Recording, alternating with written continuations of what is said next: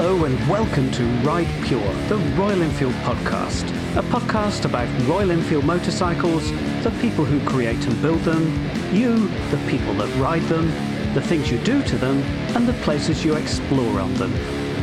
I'm Gordon May, Royal Enfield's historian, author and overland motorcycle traveller, and I'll be hosting today's Checkered Flag episode. So put your earbuds in, crank up the volume, kick back and enjoy the show. As part of the new Continental GT Cup Retro Race Series, it's our great pleasure to have as our guest Aspi Bathina, editor of Car India and Bike India, and himself a racing legend. Aspi, thanks for coming along to share your stories and insights with us today. Hi, Gordon. How are you? Good, and thanks for having me on the show. It's great to have you along, Aspi. Shall we start by going back to your roots? Maybe you can tell us when you first started racing and what inspired you to get involved in the sport. Yeah, I can take you back many years back now. In fact, I was about 9-10 years old when I started riding a motorcycle. It was a Triumph 3T that I rode first. And then in 1977, in fact, I was into bicycle racing more than motorcycle racing. And my brothers were going to take part in the races in Mumbai. And one of them had an accident and his bike was not going to be used. So as that bike was going to be idle, I said, why don't I have a go on it? And that was the first time I raced in 1977. It was at that time an international event with some Sri Lankan riders. And I finished second in that race, riding a 4-stroke Racing Java. So that was my first race in 1977. My family was basically into cars. My dad was into cars. He used to basically was one of the first engineers in India from City and Guilds, UK. So, and he used to always repair his cars by himself at home. He built a car. He had a Rolls Royce of his own, which he maintained and ran himself. So automobiles were basically part of my life growing up. And I would say I'd learned ABC reading Autocar UK and Motorcycle News magazines as a kid. So it was automobiles. All my brothers were involved in cars, bikes. So that's how we got into racing. In 1977, that was my first race, riding a Racing Java. After that, in India, during that time, we could not import anything. Even if we wanted a carburetor, you had to come from the UK. Even the main jets, we had to import. Even a cold value spark plug, a cold plug, we had to get from the UK for racing. So everything came from outside the country. You had to, plead, beg, borrow, ask people if you could get some parts if you're going to the UK and things like that. So when we were getting into racing, my brother and I decided the normal route for everybody to get into racing in those days, we had about 3-4 bike manufacturers in India. In the 175cc class, everybody preferred the Rajdut, which was a WFM from Poland originally. And either that or a Crusader, Enfield Crusader with a Villiers engine. The WFM had basically a better engine, but it had a 3-speed bike. And it had Earl's type front suspension, so which was not very good. So my brother decided that we go with the Crusader. Enfield Crusader, which was the Villiers engine. But as you would know... So that was a 2-stroke motorcycle? Yes, all 2-strokes, yes. Villiers engine. So, and the Villiers engine had, the transfer ports on the Villiers engine are very, very small. And we converted the Villiers 175 engine from piston port to disc valve induction. And that way we got an extra boost port to compensate for the small transfer area. And that bike became so fast that it was thrashing the opposition left, right, and center. So there was no competition. He won the 175cc class for 5 years in a row. And then he moved on to race a Yamaha. So I raced the Crusader and I beat the Enfield Furies that were later the Zundups that were launched by Enfield in India. And Enfield came back to me at that time saying, stop racing this motorcycle. We have stopped producing it. So we'll give you a new Zunda if you start racing the new Zunda. Please don't race the Crusader anymore. So that was the end of the Crusader. And I was racing in the 250 class.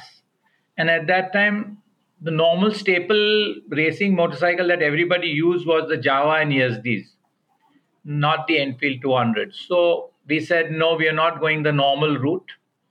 We will go the Enfield 200 route because I prefer the handling of the Enfield 200 compared to the Czech bikes. So it's again the same problem, cast iron cylinder block, very small transfer ports. So I, at the age of about 22, made my own cylinder block out of aluminum, made my own pattern, and casted that aluminum block, which where the molder used to literally live in a slum. So I used to go into that slum and sit with him and made the cylinder block. And when we got it right, that bike was really, really quick. It literally destroyed the opposition. So, in fact, I remember when I was racing at Sholavaram, which was a disused airfield, which had a 1 mile long straight, 1.6 kilometers. And in practice, I was running it with the Yamaha RD350 that was built in Germany. And this bike was going wheel to wheel with that bike over the main straight at over 180 odd kilometers an hour. So, extracting that sort of performance, the standard Enfield 200 was about 8 bhp. We had no way of measuring what bhp or rpm we had because there was no rpm meter, no dyno. But the RD was capable of doing more than 180, and I was going along with him. So I'm sure we were pulling out at least 30 odd bhp out of the Enfield 200. So that was my real beginning with racing and with Enfield motorcycles. So that's where my roots are. So back in those days, I think what you're saying is that to race, you had to be heavily involved in tuning your motorcycle to get the best out of it. And you were doing this yourself. Yes, we were doing everything ourselves, from porting, filing the intake, the exhaust, the transfers, to the timings, to making the expansion chambers, making a taper bend pipe. You see, a two-stroke needs a taper header. So we would cut the two sheets of metal and beat it on earth. In the earth, I would beat it in and make it and turn it into a shape and weld it together down the center on both sides and make a taper header vent pipes. In fact, we have all this. Even today, I have all the expand chambers and both the Crusader and the Enfield 200 still with us. And you still ride them? Not ride. I don't ride them, but they're in running condition. I can assure you that. If you come, we can fill in some petrol and let you go for a ride. That sounds fantastic. Do you remember your first race win?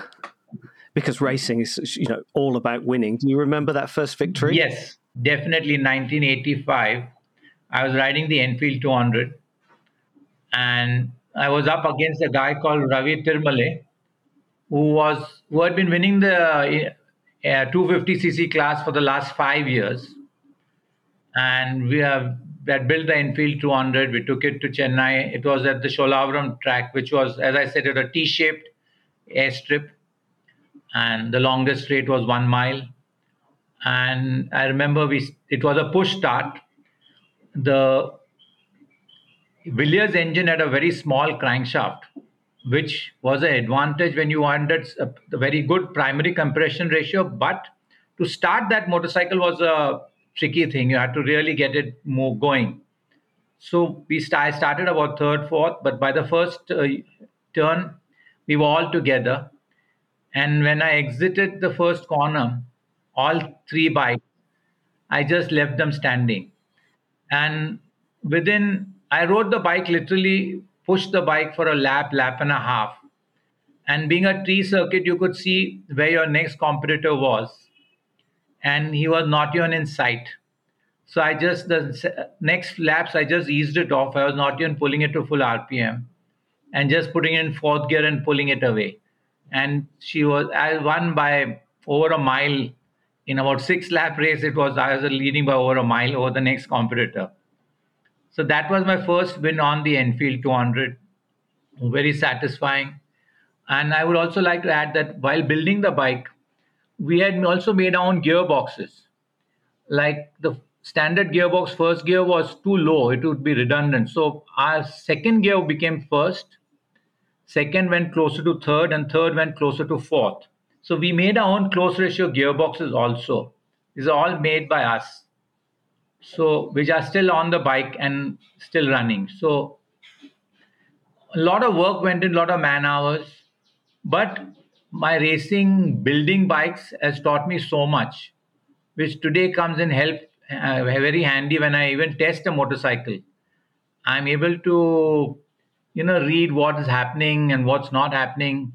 It gives me a lot more. It gives me a big edge over all the other journalists because I've built and raced motorcycles myself. Yes, I can see how that mechanical knowledge would really stand you in good stead for that. Was it typical then in those days that racers would have to work on and tune their own motorcycles, or were there others that were in, say, teams where that was all done for them? No, like me and my brother were mechanics because we used to run a motorcycle workshop, our own. So basically, before the racing season, we would work till from 9 to 6 in the evening on our normal customer bikes, and then 6 to 12 midnight, whatever, on our race bikes. So that's how we worked on it. But not all the riders were mechanics themselves. There were a lot of people who had people making bikes for them to ride. I think there are very, very few who built and raced their own bikes. Do you remember how many victories in total you had on Royal Enfields? Oh, Royal Enfields. My brothers won about 5-6 years in a row. So that's 4 races per year. So that's, you can say, about 20 odd on the Crusader. I had fewer than that. Mine would be about 6-7 races on the Enfield 200. Right. Okay. And getting to those events, I mean, you were talking about the famous race circuit that was once in Madras, Chennai now. Yeah. Getting to those events, that was quite a challenge for you too, I understand. Yes, we would. I live in Pune, which is 1,200 odd kilometers, 1,300 kilometers from Chennai. So we would put the bikes on a brake van, load them on a brake van, on a railway, in a train, in a luggage van in the train, and we would travel by second class in the train because we couldn't afford anything more than that. And as we had to load the bikes in the train, we had to drain out all the fuel and everything. So basically, when we landed in Madras, Chennai, from there to where the hotel was, I would literally push my motorcycle to that place in the heat of, midday heat of Chennai. But that was the sort of fitness and the hunger to race was there. So that was the hunger. That is, today, if I tell somebody that you want to go and race in Chennai, he would say, how much would you pay me? Which airline am I flying? And things like that. But that time we were hungry to race. Basically, we could say we were desperate to race. The organizers would treat us like second grade citizens, but that didn't break our determination. We wanted to race. That was it. And what was the competitive spirit like amongst your fellow racers and yourself? Were you a tightly knit group of enthusiasts, or was there a real competitive spirit there? Both, I would say, but like today, we being from Pune, which was not the local. Most of the racers were from down south. Either they were from Bangalore or from Chennai or Coimbatore or things like that. So when we used to go from here, they didn't take it too well, the locals. So in fact, I remember when I first won the race on the Enfield 200, the chief scrutineer walked in and said, make sure you find some discrepancy with his bike and disqualify him on my face. Okay, I'm standing there opening the bike, and they were measuring the cylinder bore and stroke. And I was using a Java ESD piston, which was a 65 millimeter piston, and the stroke was 72. So the capacity was only coming to 236 cc. That was not even the allowed 260 cc. So he kept telling me that you are doing something that I can't get the right capacity from your bike. I said, that's the right capacity that you are measuring, I said. So it was like that, but they couldn't find anything to disqualify me. So they had to give me the race. And I believe you hold the distinction of being the first, or is that only Indian motorcycle racer to have raced and finished the Isle of Man TT? Yes, Gordon, that's right. When did that happen, and In 1987. how did it come about? See, I'll tell you, Gordon, the thing with me was winning, yes, was important, but for me to improve my riding was even more important. So what I did was I went into the foreign class racing, riding against English boys, Germans. And at that time, used to get British national champions coming to India to race. Okay, like Neil Robinson, Graham, what is his name? Sorry, Neil Robinson was there, Ivan Gray, Tony Head, and people like Steve Tonkin. So all these guys came to India, and I was racing against them. And so to improve my riding, I started riding against them. And I was in the UK racing, and Bill Smith saw me riding at Alton Park. And he came up to me and asked me, would you like to race in the TT? I said, I'd love to race, but I said, see, the thing is, I come here on my own steam. I have no sponsors. This is the money that I saved throughout the year. I'm spending on my own racing. So he said, no, you come here, I'll give you a motorcycle and you have to get here and do it. I said, if you're giving me a bike, I'll be there next year. So this was in 1986. In 87, he gave me an NSR 250 Honda to race. So when I got to the Isle of Man, I came to Chester from where he was based. From there, we rode the bike to the ferry, got to the Isle of Man. And we were staying at the Douglas Bay Hotel. I remember that was the hotel where the factory Yamaha's team used to stay in the early 60s. Now it's no more. So they said, here's the toolbox and here's the bike. You're no mechanic, nobody. I said, I don't need anybody. So I sat about, dismantled the bike, put the bike in one corner, dismantled it, and started checking all the nut bolts from one end to the other, remove the carburetors, clean them, and put them back. So there was this old guy called Steve Murray, very nice chap. So he was sitting there and looking at me work. He said, where did you learn how to work like this? I said, why is it only that you Brits can work? We can't work, is it? They said, no, you work really very systematically. I said, yes, that's how I can work. Otherwise, I will not be able to ride. I said, if something comes off the bike, I will kill myself. So I said, I'm going to ride it. It's my bike. So that's how it started. I raced. And I remember Bill Smith had got first time the Honda CBR 600s had come in. And he had brought in a HRC kit for his bike. And the HRC kit had titanium exhaust bend pipes. And after one lap, the pipes would crack at the second bend. They would weld them and it would not last more than a lap. And they tried as much as they wanted to. And they were ready to give up and put the standard exhaust back on. So I said, do you mind if I have a go at it? So they used to call me Sabu because there was some English comedy serial where an Indian was there and his name was Sabu. So they used to keep calling me Sabu. I said, you can call me what you want. As long as I can race, that's my aim. So he said, okay, Sabu, if you want to have a go at it, why don't you have a go at it? So I said, okay. I said, let's weld the pipes. Then I said, I want some gasket sealant and I want some asbestos rope. In those days, you could buy asbestos rope. It was not banned. So I put the sealant and put asbestos rope on the second bend pipe for about 6 inches of asbestos, each and every bend pipe where they were cracking from. Put the exhaust back onto the bike, heated it up, and it became really solid, hardened up once it got hot. I said, let's have a go.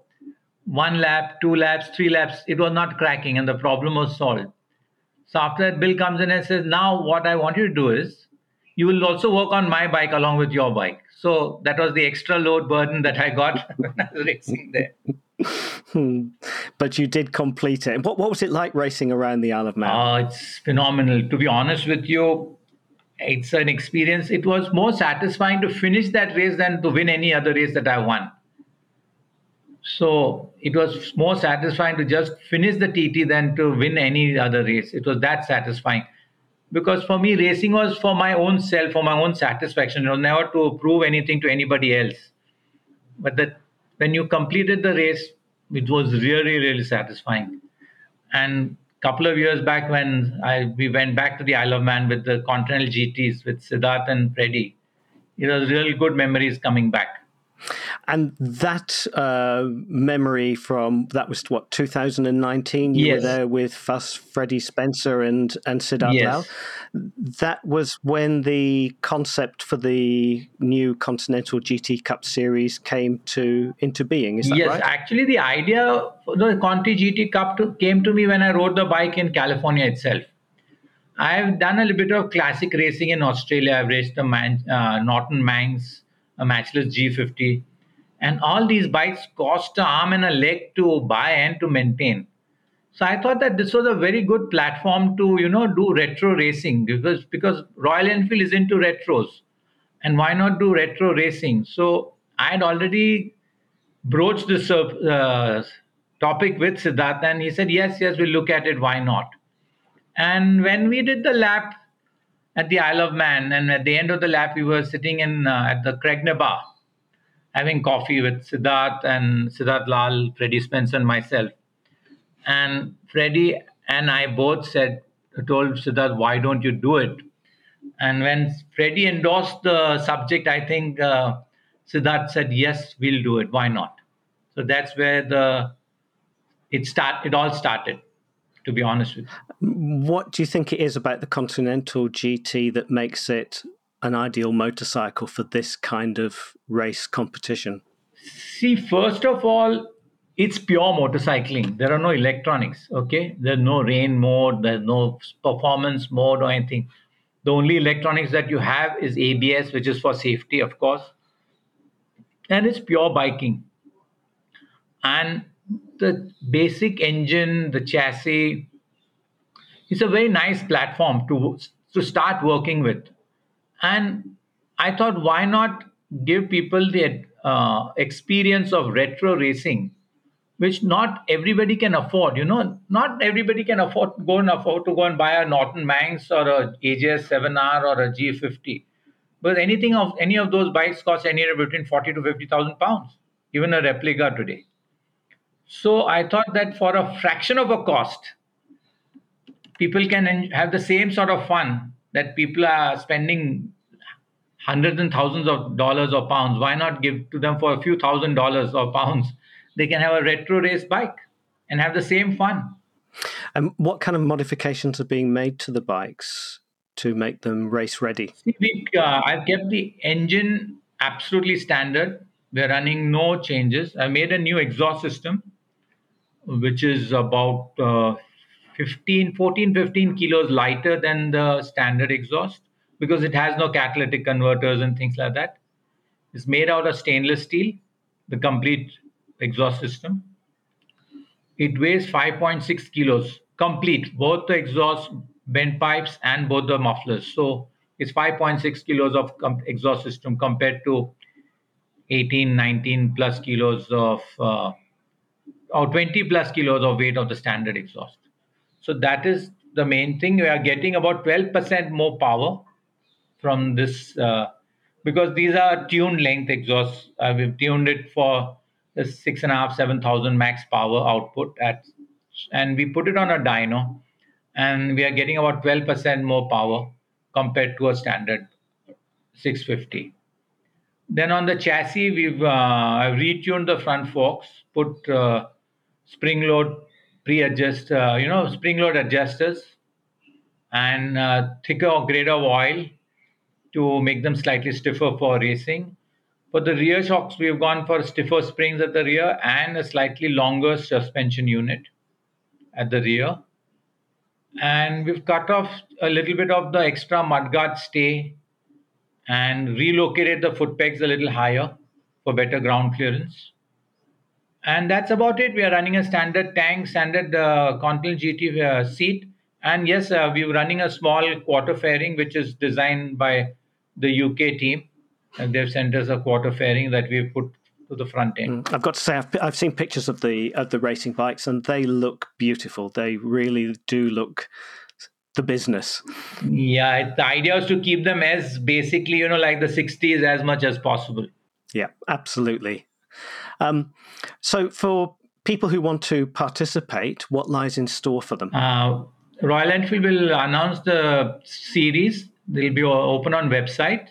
You can register on the website, and then we will look at the people who have registered and see who got what experience and how they're thing, and we'll filter down to 100 people who will be called for the qualifying rounds to the Coimbatore racetrack. We'll let 100 people have a go, and we will pick the quickest 20 of the 100. So, am I right, you also run a racing school, Aspi? Yes, we will be running a racing school with the Royal Enfield GT650s, and especially get Royal Enfield owners to come and learn how to ride on a racetrack, or even make them better road riders. Just give them the knowledge of how to ride a motorcycle. And these will be the same bikes that will be taking part in the GT Cup that they learn on? Yes, we will give them the same bikes. Fantastic. Are you not tempted to get out there and take part in it yourself? No, that won't be fair, I think. So I've done with my bit. I've had my time of racing. I'd let the boys ride. I can go out and have a few laps whenever I want and enjoy myself on that front. So, as a highly experienced racer, what advice could you give to anyone who's never raced before, but considering getting involved and in applying to take part in the GT Cup? See, this is the best part of the GT Cup is that we are not putting an age limit. Like if you go to most other one-make series, they want to promote young talent and things like that. So even if you're today 50 years old and you want to ride, and if you're quick enough, you will qualify for the race. If not, you can come to our school. I'll take you through all the drills and I'll explain to you how to ride a motorcycle, how to apply the brakes, what to do, what not to do to be a good rider. So that sounds to me like a really good, fun thing to do. Yeah, it's all going to see that anything you do, you should enjoy, Gordon. If you are coming there to race or to do anything, and if you are highly stressed, I don't think you can enjoy a ride or whatever you do.